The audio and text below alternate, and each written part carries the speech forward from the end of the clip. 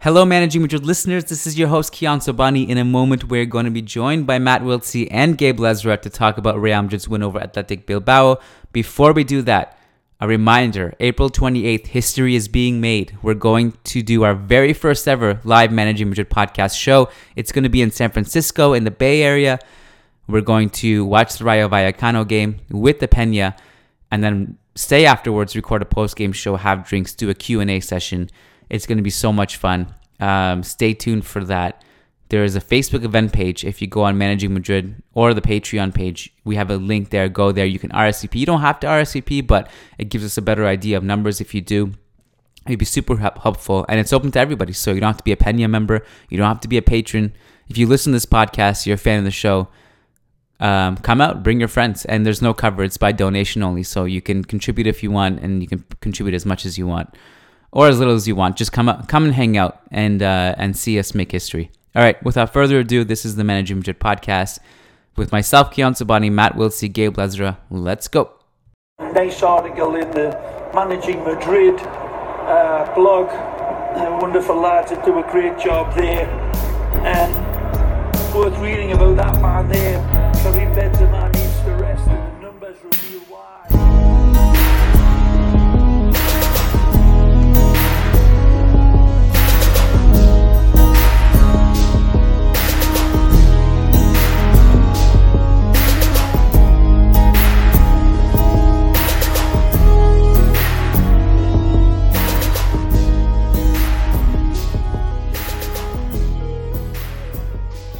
Hello and welcome to the Managing Madrid podcast. This is your host, Kiyan Sobani. We're recording this immediately after Karim Benzema puts a huge dent in Athletic Bilbao's European race.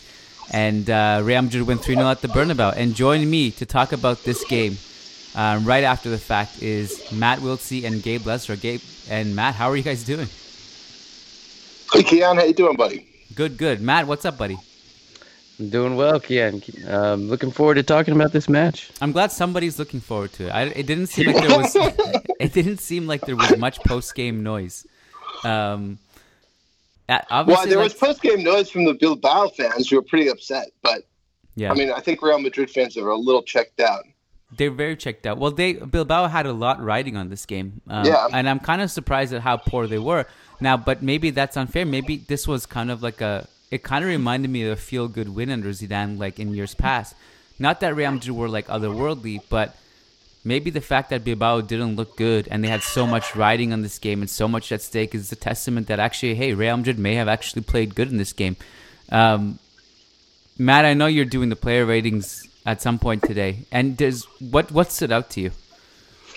So if we're looking at individual performances, I think we can pick out three players that maybe we really want to talk about. I think obviously Karim Benzema with the hat trick. I thought Marco Asensio had some moments in the first half and then really turned it on in the second half. Got that first assist to Karim Benzema. And then third player would probably be Jesus Vallejo, who got his first La Liga start of the whole season and looked pretty solid. He had one crucial intervention that eventually Madrid came right back and scored immediately after that play. So I thought it was a solid game from him, and he battled with Inaki all night.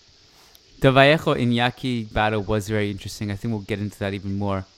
Anything any observations from you, Gabe, in terms of just how this played out? Anything that caught your eye? I was especially impressed by Vallejo finally making his comeback and really, showing up in what was, it's otherwise a relatively meaningless Real Madrid game. He gave me a reason to be interested and to watch, and he was really good. And, historically, Madrid has really struggled against this Bilbao side, and Iñaki Williams in particular has been extremely good. And Vallejo really bullied him basically all night and really just had him in his pocket. I thought it was an incredibly strong performance from him and showed some growth, I think, on in some of his aspects of his defensive game. I don't want to force everyone to jump into that discussion right now, though, but that was my main reason for watching. Well, let's jump into it, I think, because, I mean, as we all know, the remainder of this season is kind of just to keep an eye on these things, right? Like we are allowed to talk less about results and talk more about the process at this point, and talk about the development of the players and and see where everyone is. Like on one hand, I was very disappointed that Llorente and Ceballos didn't even make the matchday squad.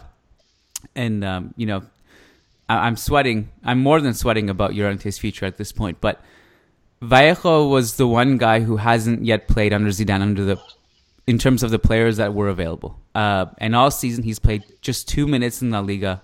A very brief cameo against Valladolid under Solari. And I think that was part of the reason why it was impressive to see him today, was that he didn't miss a beat. Like often you see... there's no rust, right? There's no rust. I mean, we saw it with Llorente too in that game against Roma in the Champions League, where he, out of nowhere, Solari started him.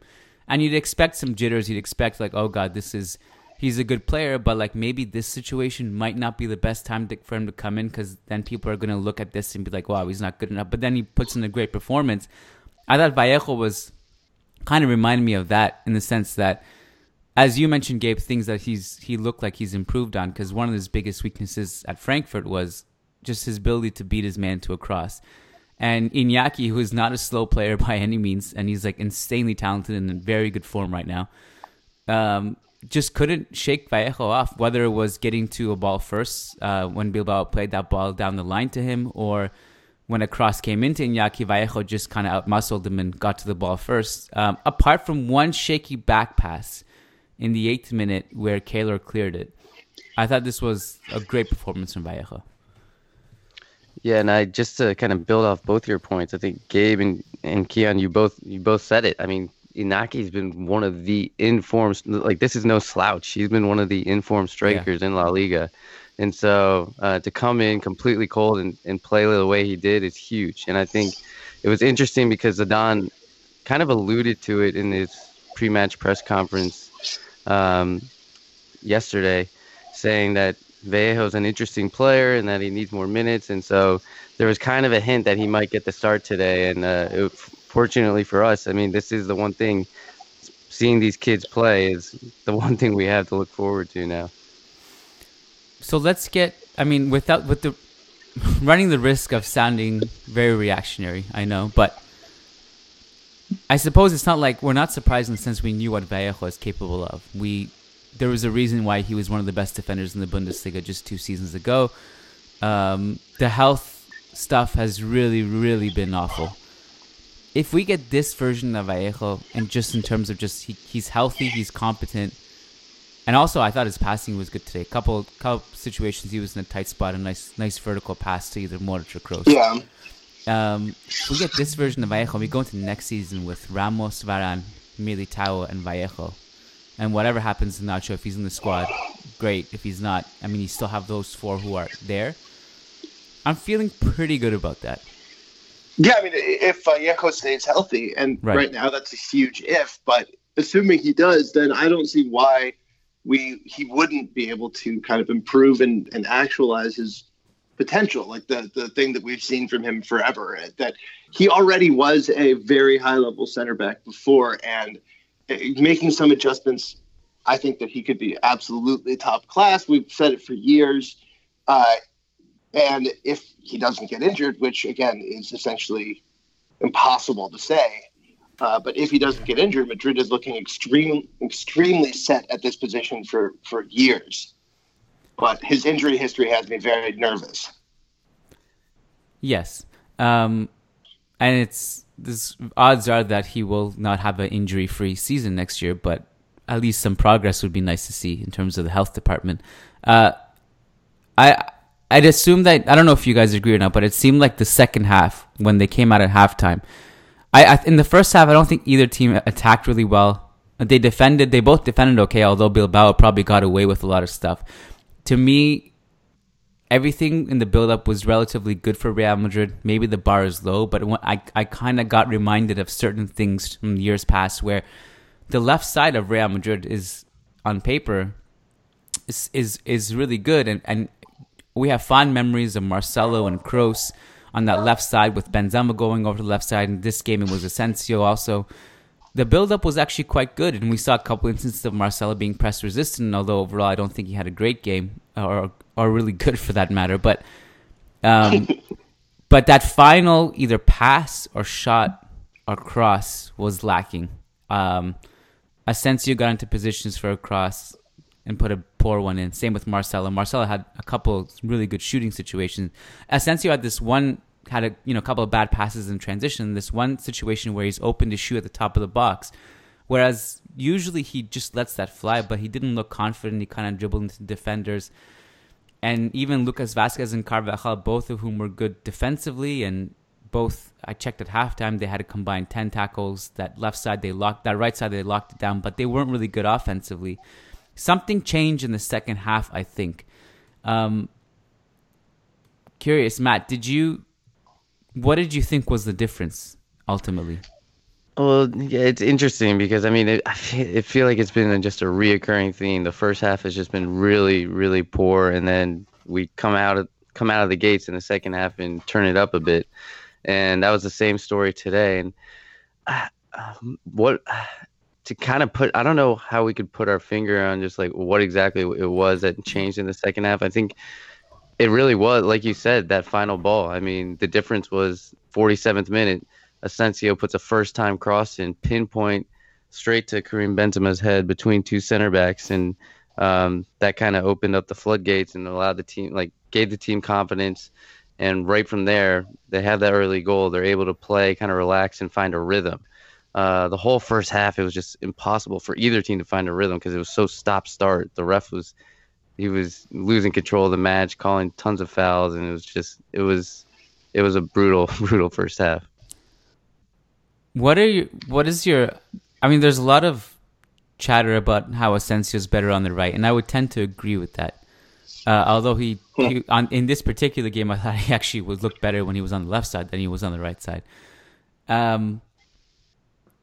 What do you make of that? And Gabe, because I know you've always been vocal about kind of Asensio's best position and where he should play.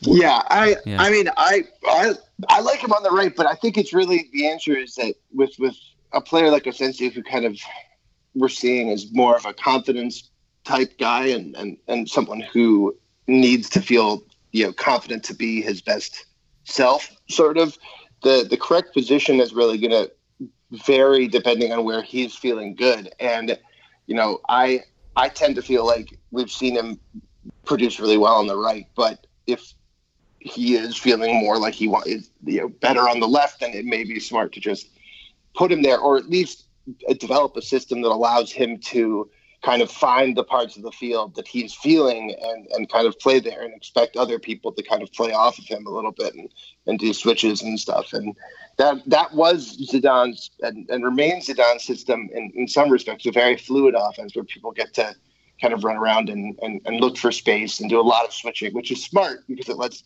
the other team, prevents them from getting stuck in defensively. But and that I think does suit Asensio, where he'll kind of keep probing for a half maybe, and then finally find some space, feel good, and then kind of kick it off and start playing really well. And I don't even think this was one of his best games, but he did look much better in that second half. And that is just kind of following this pattern of Zidane's, where over the last few years he has been able in second halves to kick the team into a higher gear. And that, I don't think that's one of the best traits that he has. I mean, it's one trait that Lopetegui and Solari didn't really have, and Zidane is reminding us why, he is this famously strong man manager and tactician. And he, I think we saw a little bit of that today. And Gabe, I think your point about Asensio being a confidence type player, I think we've really discovered that this year. At least for me, I didn't realize how, I wouldn't say mentally fragile, but just it's like any player, but he needs that confidence. And even today, you saw the first half, when a couple things didn't pull off, he kind of just faded out of the game a little bit. And then in the second half, he came out kind of reinvigorated, got that early assist, and he was so much better in the second half just because he had that confidence. Yeah, exactly. And it was, I agree with you about just his uptick in the second half. It seemed like something, he went to another gear, and to the point where he was doing some roulettes and stuff. So I also think Bilbao really fell apart defensively in the second half was the other thing. And I don't think that should take away from what Real Madrid did, because obviously when you go to another gear, you're up a goal, you start bullying your opponent, they're going to make mistakes. So it's not like you have no credit for that. Real Madrid should get credit for it. I see, he started doing the roulettes and stuff, and he started to actually hit better crosses. And obviously, the one that found Benzema on the opening goal was his cross. The other, and obviously, like, you could play him on the right, but also Vasquez started on the right. And he's not normally a left winger, although Vasquez did play on the left, or came off the bench, I think, and played on the left. And Zidane said after the game, which people were kind of laughed about, that I put Lucas Vasquez on the left to win the game. No one really was sure what that meant. And then Bale came on, and then Bale just stayed on the right. I think the other thing that I enjoyed about this game, particularly in the second half, was the distribution of. Varane probably low key had one of the better games as well. Like he cleared away everything. I know, like we talk about Vallejo mostly because we had our eye on him. But Varane also quietly was one of the better performances today, and his distribution was good, his defending was good. Just some long ball stats, because I actually enjoyed how the team switched the play. And one of Real Madrid's best traits when they're at their peak is how they funnel everything to the left side and they switch it to an open Carvajal. Kroos, 11 of 11 accurate long balls today, 100%. Modric, 8 of 8. Varane, 10 of 11. I think when there was a nice fluidity of this game where there was good movement on the left and there was good switching, and Bilbao were all over the place because of it. I agree. I wanted to mention circling all the way back to the beginning. I'd forgotten to mention, this was in my notes. Whenever we see Vallejo and talk about him, it's important to remember how young he still is, and to remember what Varane struggled with early in his career. And Varane also actually had a very injury-speckled career for a number of years, and then only over the last couple seasons has he really turned into a kind of workhorse in the back for Madrid. And he was always a similar level of promising talent. Obviously, nothing I think quite as bad as some of Vallejo's injuries, but still a lot of nagging muscular injuries for Varane as well, and that he sort of grew out of that. It looks like. The only thing I'd say about that's true. Vallejo's are another level though. Like if you go and look back at Varane's injury history and you compare it to Vallejo, Varane looks like Iron Man. What's happening to Vallejo, I think, is almost unprecedented in terms of like the promise of a young defender that we've had. I'm sure it's not unprecedented, but I just can't remember anyone on this level. Even Varane is the only thing that worries me. But I also look at Varane, totally. I'm like, well, if he did it, we have examples of Robben too, where Robben left Real Madrid and just was, and then peaked after that. Right. Matt, you were also... Varane had a great day. You're right. I'm sorry, Matt. Go ahead. No worries. No, just kind of talking about the distribution point. I thought this was one of Toni Kroos's best games in a long time. I thought he was really, really strong today. Helped create that first goal that first goal was kind of weird. He was dribbling at the defense, but they just kept dropping off, and nobody stepped out and put any pressure on Kroos, and he just played an easy ball to Asensio down the wing. But it was kind of weird. Like it seemed like everything was kind of slow motion on that first goal. Say that last part again, Matt, about the first goal. It just seemed like everything was kind of slow motion. Oh yeah, first goal. Yeah. He seemed to, and the broadcast crew brought it up after the game when they were showing the highlights again, that it was almost like Kroos was walking up the pitch, and Bilbao just weren't challenging him, and it seemed a bit casual, but he basically carried the ball up the pitch in slow motion is what happened. Yeah, when he's playing well, it tends to not look like he's exerting himself too much, and that's a trait that a lot of the best kind of central midfield creators have. Yeah. I remember that vividly from Xavi. Also, it's very similar to that. But I also wanted to say, this is funny, Kian. I think it's fair to note that Athletic kind of collapsed in that second half. But I also thought to myself, like, this was a game where, and he's gotten a lot of shit in England, but you put Kepa on this team. I'm not sure Madrid scored 3 goals here. No, I mean, I think Ederin he's a disaster. was kind of a disaster, and it does matter that they lost. You know, their extremely high end keeper to Chelsea in the summer, and especially that third goal, right? But like Kepa's also a great shot blocker and is very strong in the air, and I think it could have been a different thing with Benzema, anyways. But I think that's one of the things that I really noticed in this game. I hadn't noticed it as obviously in other athletic matches. Ederin is I do know that they have better keepers in their academy and younger goalkeepers on the bench. He also doesn't look very in shape to me is the other thing. Yeah, it's just what he did in the third goal was comical almost. Which almost that kind of leads us to we are 20 minutes in this podcast to talk about everyone except for Karim Benzema. Yeah. So that puts him at I think 21 goals. Is that right for the league? Yep, and 30 in all competitions now. 30 all comps. Have any of those been penalties? 3, I think, penalties. 3 penalties. Second in the league now in scoring. I mean, I mentioned this after the last game that he's done his part this season. Like he's done everything he can do, and he's missed chances, and that's fine. But he also puts away and also like his aerial ability has been impressive. The way he just kind of the first one, it was just a nice off-ball run, but the second one, he just goes to the far post and bullies Uri, who was actually a good defender. And he just leapt over him and headed it in. And so everything about Benzema has been impressive. And he also linked up well, like in the first half when I think out of the people on the left side who were kind of combined, he looked the sharpest of the three of him, between him, Marcelo, and Asensio too, off the ball. Yeah, I mean, he looks really sharp. His finishing is on. I think that it's fair to point out, though, as Ohm did during the match, that the narrative that he was hampered in his goal scoring and whatnot by Ronaldo actually doesn't hold up really under close scrutiny. His non-penalty expected goals are actually down this season, and what's made up for his overall kind of increase in scoring has simply been that he's finishing at a higher rate than he was previously, not that he's creating more expected goals. So actually, and that's really important, actually. There were these points in this season where everyone was saying, well, how could Benzema not finish that? But you know what? Benzema's now finishing all of the shots that people would never have expected him to previously finish, and it's impressive. Well, sorry, Matt, go ahead. No, I was just going to say that, and I think that, I mean, that's really what it is.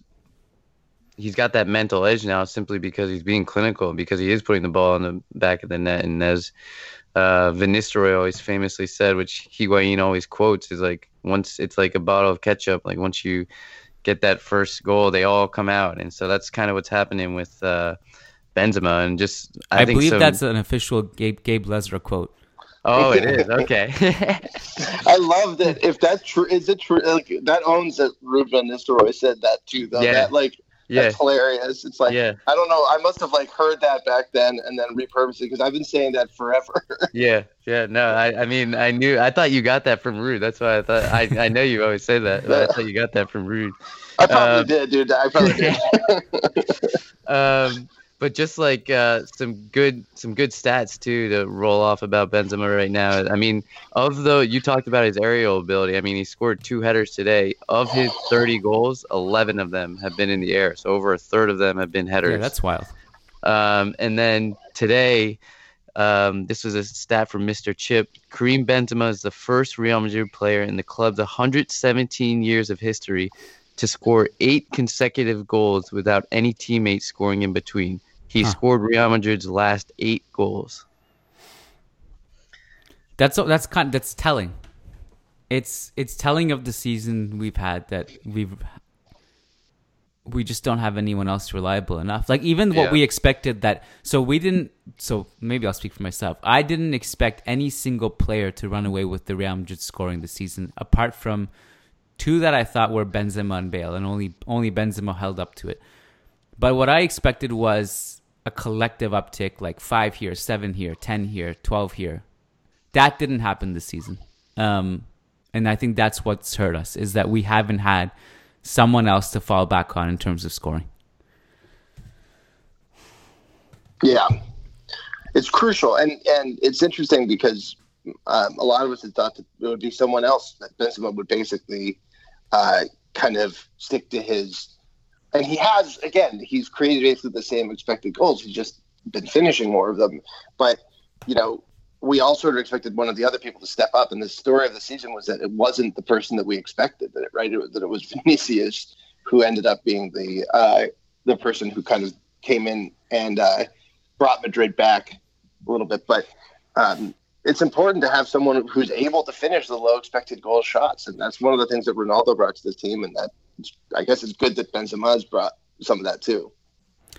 I think the other point about that you made, Gabe, in terms of just kind of, I guess, debunking the idea that Ronaldo held Benzema back.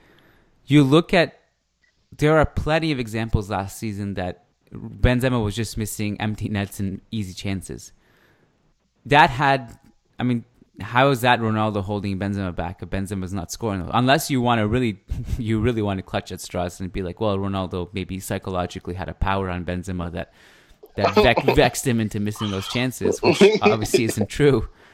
And you look at Benzema's goals this season, a lot of them, the degree of difficulty, they're not easy goals to score, which to me is a sign of a good striker. If you're overperforming your XG, then that means you're just good. And like on the flip side, I don't think, like, if you look at the XG chart, his goals today weren't terribly difficult, but his off-ball runs were impressive. And I think that is another thing to bring up. It's like, you can't say that Ronaldo held this guy back. But you could say that, I don't even know if he's overperforming this season. I think this is what Benzema's supposed to be. But I think you have to make a case that Benzema underperformed his goal scoring in years past, especially last season. He may not have underperformed his overall play, but his goal scoring he underperformed. And this season, it seems like this is what he should be doing. Yeah, I agree. I agree, and I think this is what I don't think this Karim Benzema's form derails the need for bringing in another striker. Like, obviously, we've been heavily linked with Jovic. Like, I don't think that this means, oh no, we don't need another striker anymore. I mean, we still, it's apparent. We just talked about it. It's apparent that we need goals from other places, and we need to be in the beginning of the season. I mean, last season, even with Ronaldo and Benzema, they were both just so far behind their expected goals tally that it killed us, and that's why we ended up 17 points behind Barcelona. And so we need to be able to hit the season running. We need to be able to be scoring goals right from the start of the season, not till April, May, when potentially we could be out of it. I mean, equally fascinating is just to talk about what comes next. And I know no matter how many podcasts we talk about, how many mailbags, it seems like every week every weekday there's something new to talk about, and maybe we'll probably bring it forward to a non game podcast. But do you guys have anything else you want to talk about in terms of this game before we move on to the questions? I just want to reinforce the impression that I had from the very beginning of the show, how impressed I was that Madrid's defense managed to basically shut down Iñaki Williams, who has been absolutely on fire. I thought it was a really good performance from Vallejo and very impressive. Yeah. Bilbao didn't create much, right? Iñaki had a chance late when the game was pretty much over. Aduriz had a header when he came on the 80th minute. Other than that, it was a lockdown job defensively. Yeah. Very, very impressive. But yeah, I'm that's all I wanted to say, because that was like my main takeaway from this game. For sure. Questions. Patreon.com/managingmadrid is where you go to pledge, get guaranteed responses to your questions. Question from Frederick Rantakiro. He says, I have nothing against the man, but I'm just so effing tired of seeing Casemiro in the lineup almost every damn game. I think he has a role to play in the squad, but I don't think he should have this untouchable status and being the first name in the lineup every time. He has progressed remarkably since his first season here, and he has been a vital part of our success these last seasons. But I don't think we should build our whole defensive scheme around him anymore, especially since you can't use him in the build-up play at all. Previously under Zidane, we've seen Casemiro being pushed up to the number 10 spot and being completely useless during build-up, and it was weird to see Lopetegui trying to implement a possession-based style with Casemiro in the lineup, not contributing in the build-up at all, just standing there like a cone. Sometimes when Kroos was pressed, he could just play a simple pass to Casemiro, but instead he tried a much harder long ball over Casemiro to try to find someone on the right wing, which was easily intercepted. Is Casemiro's defensive contribution so great that it's worth having one man less in the build-up? Forward-thinking managers even want their goalkeepers to help in build-up and handling a high press. Zidane trusting Casemiro has undeniably brought us a lot of success. But seeing our game regress these last seasons and other teams without a pure destroyer evolve so much, I doubt it's the way for the future modern game. Sorry for the long rant and the lineups and build-ups things. No, don't be sorry. I feel like don't be sorry. We were a couple of the management staff were actually talking about this on Twitter a couple days ago, and it almost is a kind of like this. Not to toot our own horn, but we're kind of like a bit vindicated about our assessment of Casemiro a couple years ago, where people just want preface it also by saying that Casemiro, in terms of his ball winning capabilities, is among the best in Europe. Like very few can do what he does in transition, and that is just be there and stop attacks. And I think to answer the question, Frederick, is the way Real Madrid play. It's not necessarily a pressing team or a counter-pressing team or even a possession-based team for that matter. It's one that just needs to be alert on the counterattack, which I think is a reason that Casemiro was there. Which becomes problematic as we've discussed it. That's actually a good point. I almost forgot about that situation which Frederick brought up, that we've seen also in years past where Real Madrid would avoid passing him the ball because they knew opponents, the scouting report was just press him and swarm him as soon as he gets it. And that's where the problem essentially comes in with him, is that even this season when he's not being pressed, he's giving the ball away. Now, granted, the whole team is basically doing that, but there's a truth here kind of somewhere in between, that you can do it in a way where you don't get a drop-off defensively, and we've seen that before, even with Kovacic in a double pivot, with Modric and or Kroos, and it's worked. Yeah. I wouldn't be shocked if Zidane moves away from Casemiro. That despite the fact that Casemiro has been one of Zidane's biggest success stories, based on the people that Madrid have been linked to, it's possible that Madrid will need to start thinking outside the box sort of for lineup solutions. And I think moving to a double pivot could be one. And that's a place that Casemiro isn't particularly strong, I think. He likes to play.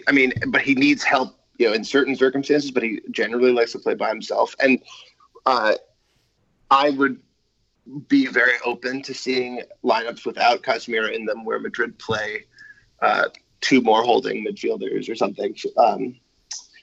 But I don't totally agree that. I just think that Casemiro is another one of these players who tends to play up to the kind of level that the team is at, and then when the team is not doing well, he looks particularly bad. So he always looks worse in losses and kind of better in impressive wins, I think. Sure. And so just that's one kind of cognitive bias that I try to correct for when I'm watching Casemiro. Yeah. I think that's it's entirely conceivable that happens, Gabe, that maybe, and now, with the noise that Llorente either may get loaned out or sold to somewhere like Sevilla, it's possible that he either keeps Casemiro as in his back pocket or he moves away from this traditional role where there's an anchor, a destroyer in the team. He was vocal again today, I believe, or yesterday, sorry.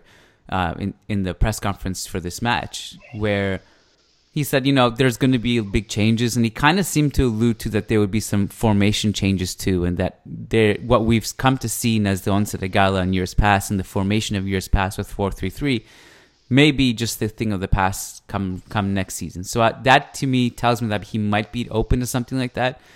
Yeah, that's what I was referring. I mean, like, it just seems clear that he's ready to make changes, that he sees that changes are needed. And I don't think he would have come back to Madrid if he just wanted to run out that same 11. Yeah. I honestly don't. I think he's really looking to kind of take the handle and begin to shift the squad in serious ways. So I think we're going to see a very big offseason for Madrid. Matt, anything to add to this discussion? No. I was just going to make the point that you had about Zidane speaking in the presser, saying that there could be changes to the system as well. Right. Okay. So the next question and the last question we'll take is from Varun. Varun says, "Hi, I'm a new patron, Dr. Varun. I started following football like crazy because of Karim Benzema from 2011. Now I'm forever a Real Madrid supporter no matter what. My $1 million question is, even though I'm a big Benz fan, how come every manager, be it Mourinho in his last season, Ancelotti, Didier, Deschamps, Rafa, Zidane, Lopetegui, Solari, every manager rates Benzema so high, like there aren't any world-class strikers, and most importantly, all of them love him. Genuinely, on the flip side, TV pundits, some fans abuse him like hell. Can you tell me why this difference of opinions?" It's a good question, although I think Deschamps probably maybe shouldn't be in that list. But I don't think it's fair to put Deschamps on this list, considering how he treated Benzema, but fine. The question is essentially this, to summarize. Why do we have so many angry people on social media? And why do so many managers trust him? Yeah, I mean, we've been talking about this forever. It's just that it's because his contributions don't tend to be the classic kind of striker contributions. He's much more of he was the modern kind of striker before we really were seeing that as much. And he built his entire game around aiding and kind of creating space and opportunities for his teammates, and with basically growing next to Cristiano Ronaldo, who was this absolute force in putting the ball in the net. Benzema learned how to be a incredible kind of colleague, and that's why all the managers like playing with him on their field, because he makes other people around him better. And what I would add is that it's not only the managers that love him, but it's all his teammates. I mean, they all adore Karim. They love playing with him because he is this facilitator. He is the one that opens up space. He is the one that connects the pieces and just brings his other teammates in. And you even saw it with Vinicius, like their tandem, their chemistry, automatic it was incredible. And that's what he does, and that his teammates love playing with him. I think this season has not been good for those people who don't like Benzema. Yeah. So I think we wrap it up here. I do want to give some patron shout-outs, unless I'm missing something. Anything else to add, gentlemen? Nope, I think we're good. Okay. Patreon.com/managermadrid. Pledge there. Get access to bonus shows. Matt and I do a loan tracker every Tuesday where we track the loanees. And it's been really fun. And there's been a lot of great development on Real Madrid's books elsewhere in other leagues with Odegaard, Raul de Tomas, Ashraf, etc. So get access to that show by pledging. Patreon.com/managermadrid. Also, Gabe and I typically do the midweek shows and the mailbags. That's only for patrons. Again, access Patreon.com/managermadrid. Shout out to all of our $10 plus patrons who get a specific shout out on the podcast because they pledge $10 or more. And also, quick housekeeping. It is official. It's been official for a couple of weeks now. But in San Francisco, we're doing a live podcast where we're going to watch the Rayo Vallecano game with the Peña there, and it's open to everybody. Show up. There's a Facebook event page where you can go and RSVP. So the Chieftain Irish Pub and Grill where we're meeting has a good idea of how many people are showing up. And then we're going to stay, watch the game, have drinks, record a post-game show. And then we're going to hit up New York at some point with Gabe, and also I think Matt may be tagging you along for that one. Yep. So stay tuned for that announcement, and thank you for the support. Okay. Patron shoutouts. Awesome. Wow. The $10 patron shoutouts have also now I have to go to page 2. Oh my God. Wow. Great news.